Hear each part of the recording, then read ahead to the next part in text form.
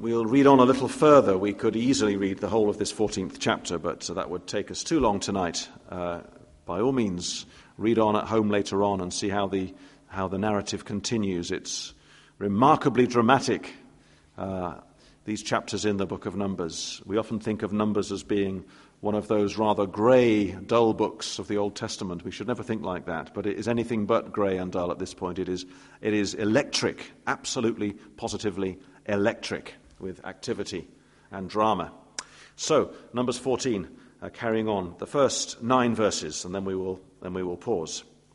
Then all the congregation, after this report of the spies, raised a loud cry, and the people wept that night. And all the people of Israel grumbled against Moses and Aaron. The whole congregation said to them, "Would that we had died in the land of Egypt, or would that we had died in this wilderness. Why is the Lord bringing us into this land to fall by the sword? Our wives and our little ones will become a prey. Would it not be better for us to go back to Egypt?" And they said to one another, "Let us choose a leader and go back to Egypt." Then Moses and Aaron fell on their faces before all the assembly of the congregation of the people of Israel. And Joshua the son of Nun and Caleb the son of Jephunneh, who were among those who had spied out the land, tore their clothes and said to all the congregation of the people of Israel, "The land which we passed through to spy it out is an exceedingly good land. If the Lord delights in us, he will bring us into this land and give it to us, a land that flows with milk and honey. Only do not rebel against the Lord, and do not fear the people of the land, for they are bread for us. Their protection is removed from them, and the Lord is with us. Do not fear them." Well, as we continue a little further in this series on the subject of fear and encouragement, we come to another Old Testament narrative. And what's happening here? Well, the children of Israel, have been out of the land of Egypt now for round about a year or so. They have been to Sinai. They've moved on from Sinai. They're in the region of Kadesh Barnea, and they are making preparations to carry on and to enter the land, the promised land, the land of Canaan, and to conquer the land. And the whole idea had been that it would be a relatively short expedition. They would leave Egypt 1 year, they would camp around Sinai for a number of months, then they would make preparations, and then they would go into the land. It would be done swiftly. That was always meant to be the way it was planned. And Moses, thinking this all along, sends out 12 men, 1 man from each tribe, to go and spy out the land that they're going to conquer. Now understand this. There is absolutely no lack of faith in the Lord or lack of trust in the Lord in going to spy out the land. It is right and it is proper that we should look ahead and make plans and see where we are going. There is no lack of faith in what these 12 men were sent to do. It was a fact-finding mission. But what then happens afterwards is one of the prime examples of where fear seizes the people of God with devastating consequences. And we learn from this tonight. So, 3 points. Let's see whether we get through all 3 of them tonight. We may not. I don't want to keep you too long tonight. But first of all, the causes of fear. 12 spies have gone. The 12 spies are away for a while. The 12 spies return. And they come back, and from verse 25 in chapter 13, we read of their report. And it all begins on a bright note. Yes, they say, we've been to the land. It's a fruitful land. Look at the fruit. You've probably seen, many of you, Sunday school pictures of the grapes of Eshcol, and of the grapes of Eshcol being carried on these poles, and they're kind of the size of watermelons. You've seen those pictures in Sunday school books. You know, this land is exceedingly fruitful. It's a land that's flowing with milk and honey. It really is a wonderful, wonderful land.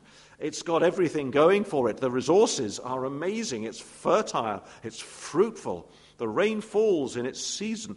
There's a bumper harvest there every year. It's a fit land for us to live in. But,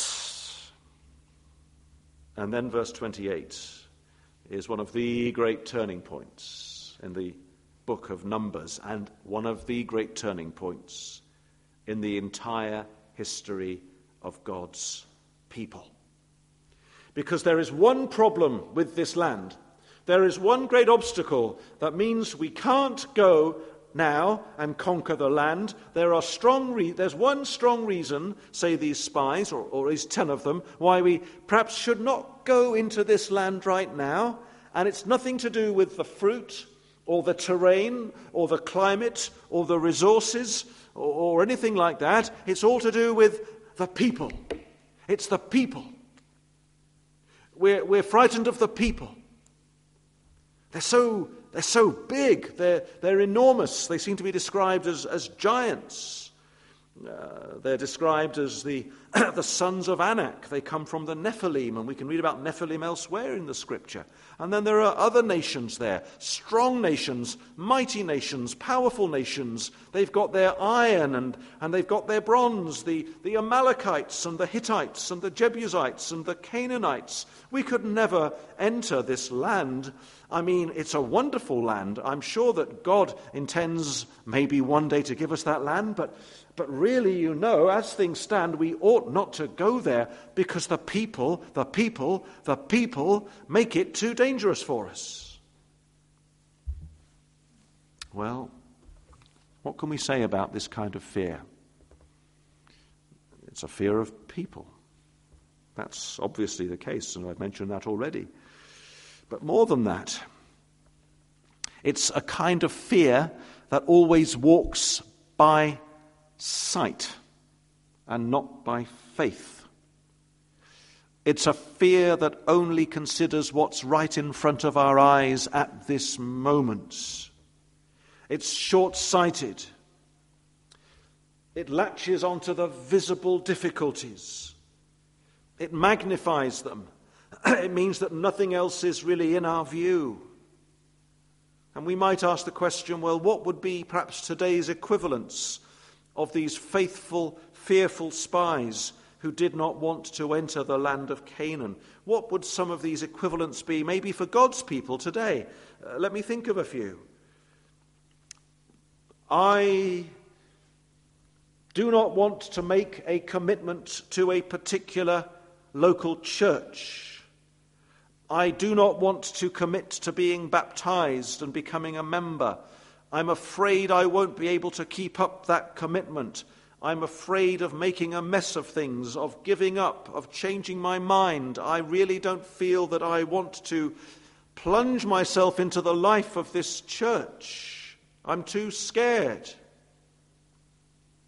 Another one. I don't want to tell the people closest to me, my family and my friends and my colleagues and my school friends, that I have become a Christian.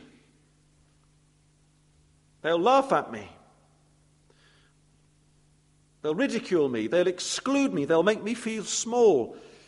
If I try and tell them that I'm a Christian, my mouth will go dry and I will stammer the words out and I will make a complete idiot of myself. I'm too scared to say. The people frighten me. Another one.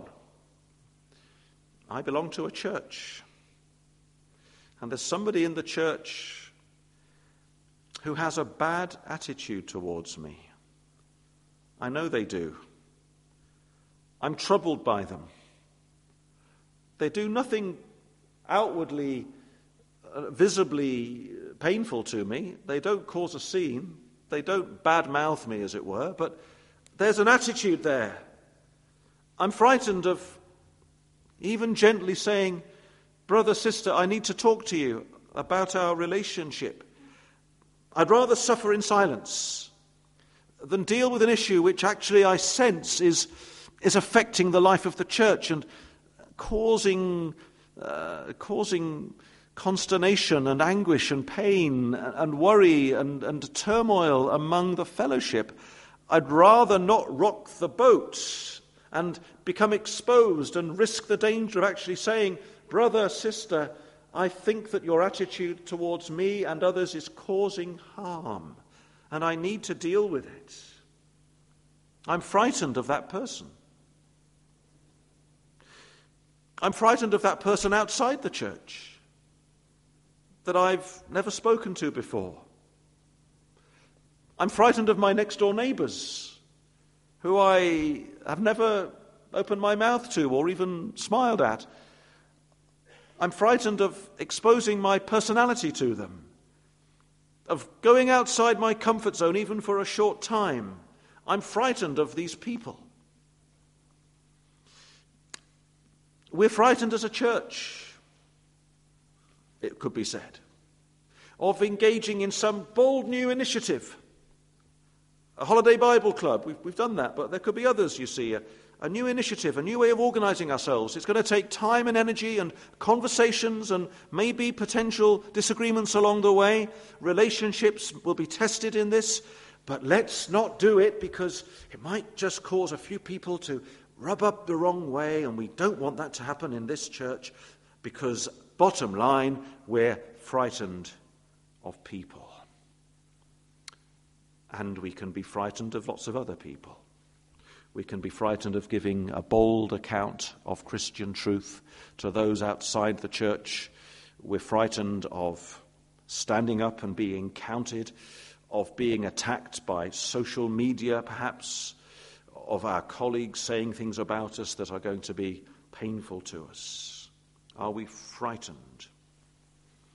And because we're frightened, we choose the path that avoids any short-term pain, but it can lead to a bad conscience and to long-term difficulty. The causes of fear, the fear of other people, especially the people who are right in front of us. But let's move on to another point now. Having looked at the causes of fear, what about the consequences of fear? Because now let's have a look at what then happens. 12 spies have come back. And the vast majority of them have given this bad report. And they have said to Moses and all the rest, we can't enter the land. We shouldn't enter the land. Let's not do it. And we see what happens in chapter 14.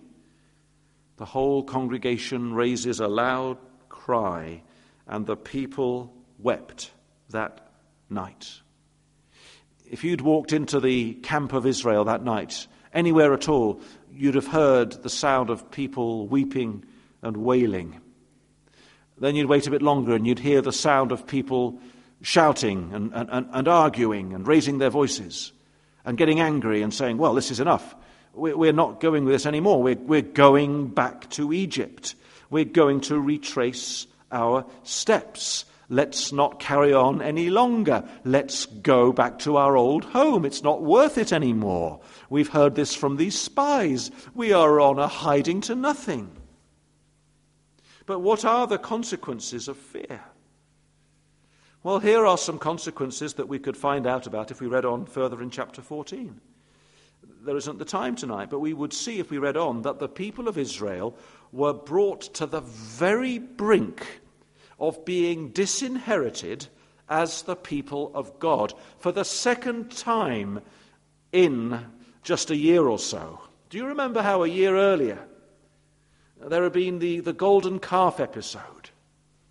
And the Lord had burned with anger against Israel and said to Moses, I'm going to destroy this people, and I'm going to make of you and only you, Moses, a new great nation.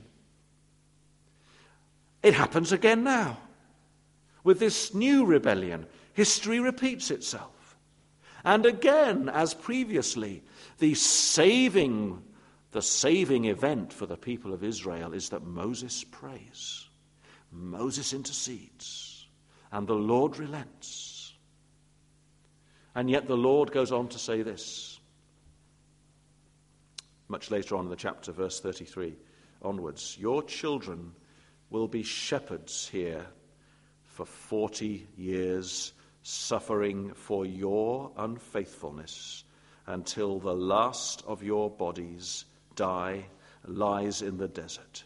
For 40 years, 1 year for each of the 40 days you explored the land, you will suffer for your sins and know what it is like to have me against you. That whole generation of Israelites who had come out of the land of Egypt, apart from Caleb and apart from Joshua, would never see the land of promise. Not Miriam, not Aaron, not even Moses would enter the land of Canaan.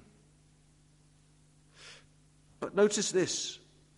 Notice the immediate effect of the report, of the faithless, fearful report of these spies. A spirit of fear can quickly infect other people. 10 spies come back from the land with their bad report, and immediately the whole mass of the people of Israel, in their hundreds of thousands, are seized with this spirit of fear and trembling and alarm and terror.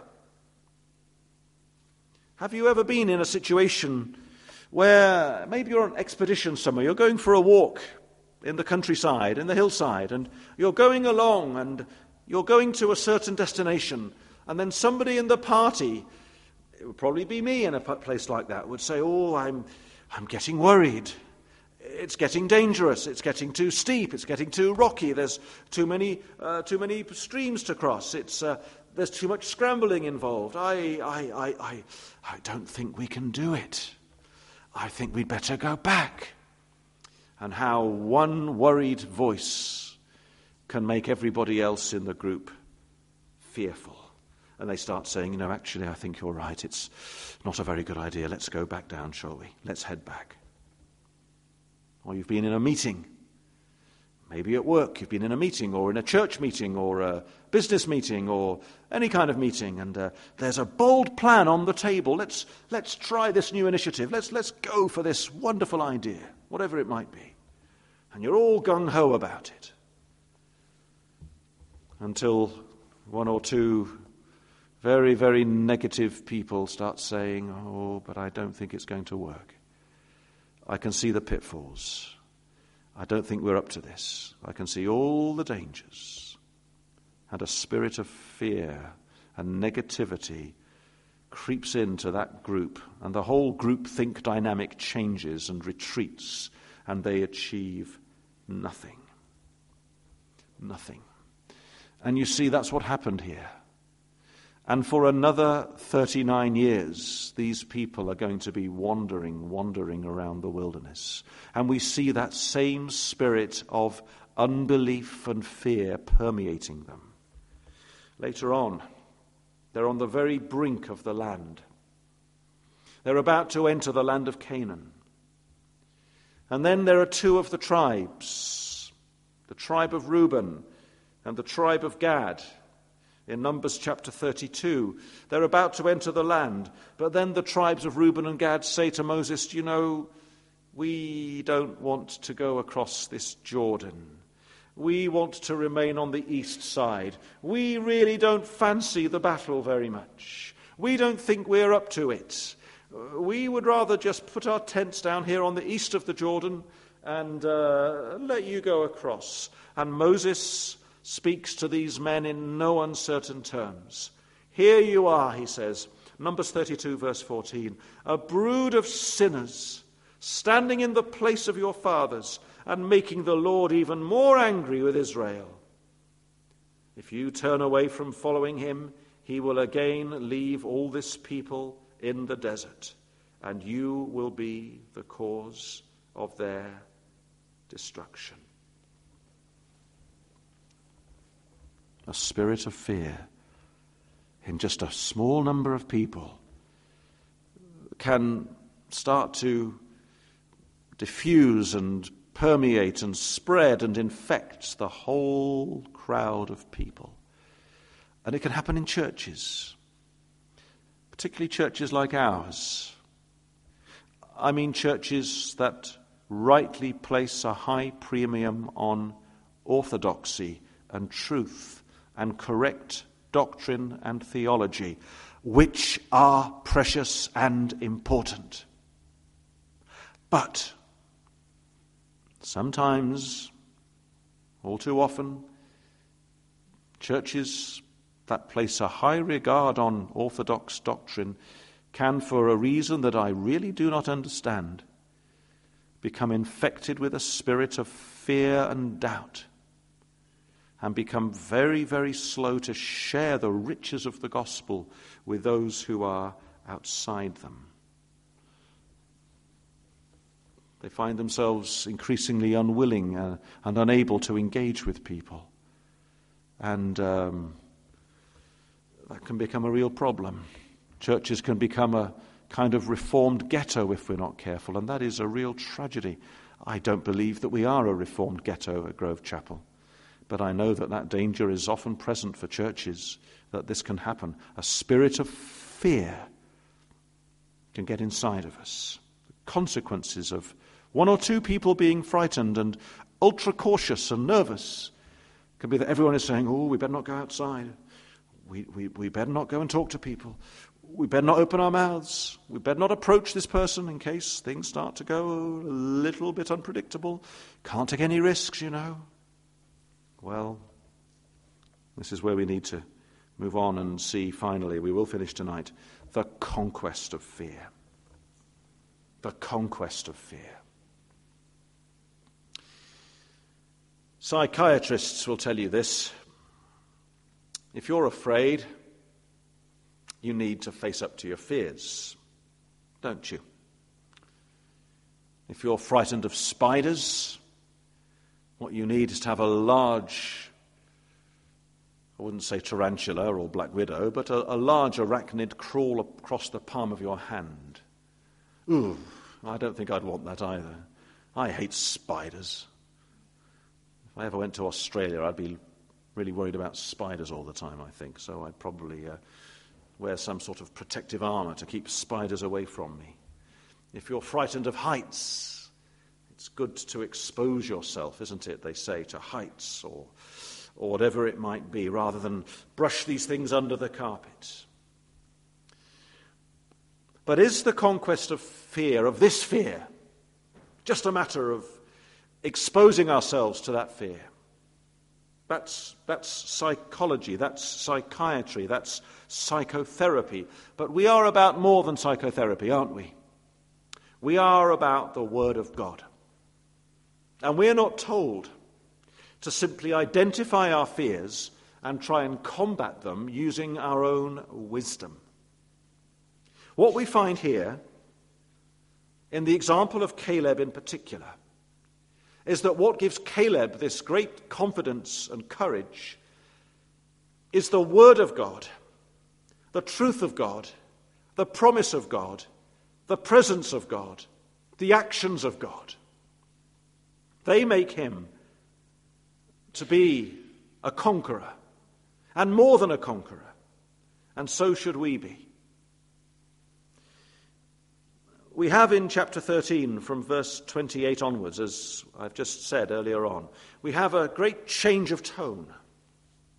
There's been a sense of how good the land is in the first few verses. And then verse 28, the tide turns.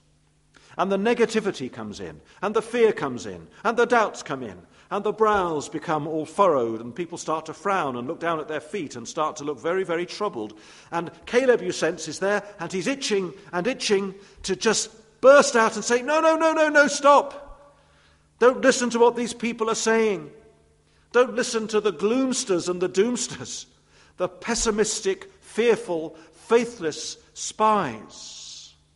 Look at him in verse 30. Caleb, what does he say to them? Let us go up at once and occupy it, for we are well able to overcome it. Can you see Caleb in your mind's eye? Can you hear the excitement in his voice? The optimism in his speech? Don't you love Caleb? Don't you want to go and hug Caleb and say, good on you, Caleb. More of that, Caleb. We need Caleb in this church, in every church. We need you to tell us these things, Caleb. You're right. But what does Caleb mean? Look again at his words. We could misunderstand his words in verse 30 of chapter 13. Let us go up at once and occupy it, for we are well able to overcome it. We are well able. What do you mean, Caleb? Does Caleb mean, let them come? Look at my fists. Oh, come on, Amalekites. I want to fight. We can do it. Come on, boys, we're strong. We've got superior armor, superior technology. Come on now. We can do it. We're tougher than these guys. Does he mean that? His natural resources? No, he doesn't. He doesn't. Read on to the verses we read in chapter 14. And there we see Caleb and Joshua with him now, these two faithful, bold men, standing together with their torn clothes. Why were their clothes torn?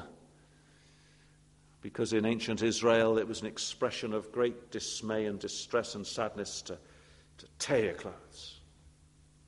And there they are. And they are grief-stricken by the faithlessness of their brothers. But they're still pleading with the people and saying in verse 8, the land we passed through and explored is exceedingly good land. Then he says, verse 8, if the Lord delights in us, he will bring us into this land and give it to us, a land that flows with milk and honey. Only do not rebel against the Lord, and do not fear the people of the land, for they are bread for us. Their protection is removed from them, and this is it. The Lord is with us. Do not fear them. Now, isn't that what we've been saying all along in this series on fear and encouragement? Wasn't that the point last Sunday night with Abraham? Fear not, Abraham, I am your shield. And a shield is always with the person that it's protecting. I'm with you, Abraham. That's it, says Caleb. That's it, says Joshua. It's not that we are able in ourselves to do anything. It's that the Lord is with us. It's that the Lord delights in us. It's that we are nothing without the Lord, but we are everything with the Lord, and he is everything to us and in us and through us. And it's the same for you and for me. Whatever you're fearing, whoever you're fearing, are you frightened of someone? Are you frightened of a group of people? Are you frightened of opening your mouth in certain company? I am often too, but the Lord is with us. If the Lord delights in us. Verse 8. If. What kind of if is that? Is it an if of uncertainty? An if of maybe? An if of perhaps? An if of, if it's sunny tomorrow, we'll go. If it's raining, we're not. If it's warm tomorrow, we'll head out. If it's cold, we'll stay at home. No, it's not an if like that. It's an if like the if of Romans 8 verse 31. If God is for us, who can be against us? That's the if that Caleb speaks. It's an if of triumphant reasoning. And you might say to Caleb, Caleb, how do you know that God is with you? What should Caleb say to that? Caleb might answer, brothers and sisters, have you not been with me these last year or two and longer and seen that God has been with us? Is there any lack of evidence that God is with us, with his people? How many miracles and signs and wonders have we all seen ever since the day that Moses came back to Egypt and began working these signs with his rods and his leprous hand and his water becoming blood? How many plagues did the Lord bring upon Egypt, which increasingly showed that he was our God, the God to deliver his people? And in a sense, isn't Caleb going right back to Abraham, as we said last Sunday? The covenant, the very first pronouncement of the covenant, which the Lord says to Abraham, I will be with you, I will be your God, I will bless you, I will protect you. Whoever blesses you, I will bless. Whoever dishonors you, I will curse. I will bless all nations because of you. I am your God, I am with you. Caleb says to the people, look, if the Lord delights in us, of course he delights in us. What happened at the Red Sea? Don't you remember the Red Sea? Don't you remember the water from the rock? Don't you remember the manna from heaven? What did you have for breakfast this morning, brothers? Says Caleb. Did you go and have to hunt down your food, or did it rain down manna for you? You know the answer to that. God gave you your food. God gave you your drink. Isn't it true that God has been with us all this time? What's that cloud in the distance, says Caleb, there, hovering above the tent of meeting? Isn't that the very presence of God that's with us? What's going to be there in a few hours' time when the sun goes down? There'll be a pillar of fire there, won't there? Isn't it true that God is with us, that God delights in us? And we should say the same thing, brothers and sisters. The Lord Jesus, who died and rose again, is the one who says to us, I am with you and I delight in you and you are precious to me. And I go with you into everything. And this is where the rub really comes, doesn't it? I've referred before to a book by Edward Welsh, and the title of the book is When People Are Big and God is Small. When people are big and God is small. And that's the problem with 10 spies and about 600,000 Israelites. The people are big. Oh, I'm sure they were. Who were these people? Who are these Nephilim? What exactly were they? What race of people were they? How tall were they? Too tall to ever contemplate going to fight them? Well, a few hundred years later, one young shepherd boy had different views, didn't he? He went out to meet somebody who was probably a descendant of the Nephilim, David, going out to Goliath, and he said, who is this uncircumcised Philistine that he should defy the armies of the living God? And by faith he conquered Goliath, as Jonathan by faith had conquered the Philistines, as Elijah by faith had conquered the prophets of Baal, as our Lord Jesus Christ in his manhood by faith conquered Satan and hell and sin and death, because the Lord is on the side of his people and Christ is with us and in us. Pray that the Lord would deliver you from the fear of man. But even before and after you pray, think to yourself, what is this fear of human beings really all about? Why should I be afraid of them? What can man do to me? Remember David saying that in Psalm 56 a few weeks ago. What can flesh do to me? In God I trust. I will not be afraid. God has not given us a spirit of timidity, but of power and love and self-control. God willing, I want to come to that passage in 2 Timothy next Lord's Day evening. But remember the example of Caleb and Joshua. It's not Caleb's strength, and it won't be yours. It won't be our strength, our power, our ingenuity, our numbers. It wasn't for Gideon, was it, either? Gideon had to have his army pared right down to 300 weak men, in case Gideon got any idea that it was his own might and power that had saved them from the Midianites. But it was the Lord. And it'll be the Lord for you and the Lord for me, winning for us in all our battles and delivering us from fear, especially the fear of people who are all around us. May God equip us all with a bold, courageous, trusting spirit in everything we do. Let's pray together.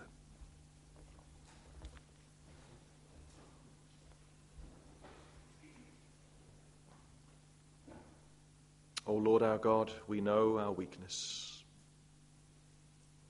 We can think of the faces and the voices of the people who might have caused us to retreat and to back down. We can see maybe the front doors of the houses that we are worried about knocking on. We can think about the telephones we don't want to pick up in case somebody should be on the other side of the line.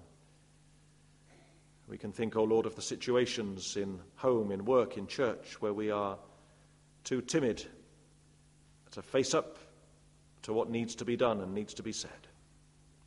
But, O Lord our God, please, we pray, may the Spirit of your Son, the risen Lord Jesus, be the Spirit who animates and moves us in all we do and say. Be with your people tonight. Be with your people, O Lord our God, into this week. May we be those who, as it were, conquer the land. We pray for our brother Pete, especially in the work that he does in establishing contacts in this community, in knocking on those doors, in meeting individuals, in inviting people to the International Cafe. And we pray, Lord, for him and for all who work in this same work, for a holy boldness, for the spirit of Caleb and Joshua to be with him and with others, and indeed, O Lord, with all of us, we pray. Thank you, Lord, that whenever we ask you for anything in faith, you will give as a gracious Father. We give you thanks for this in Jesus' name. Amen.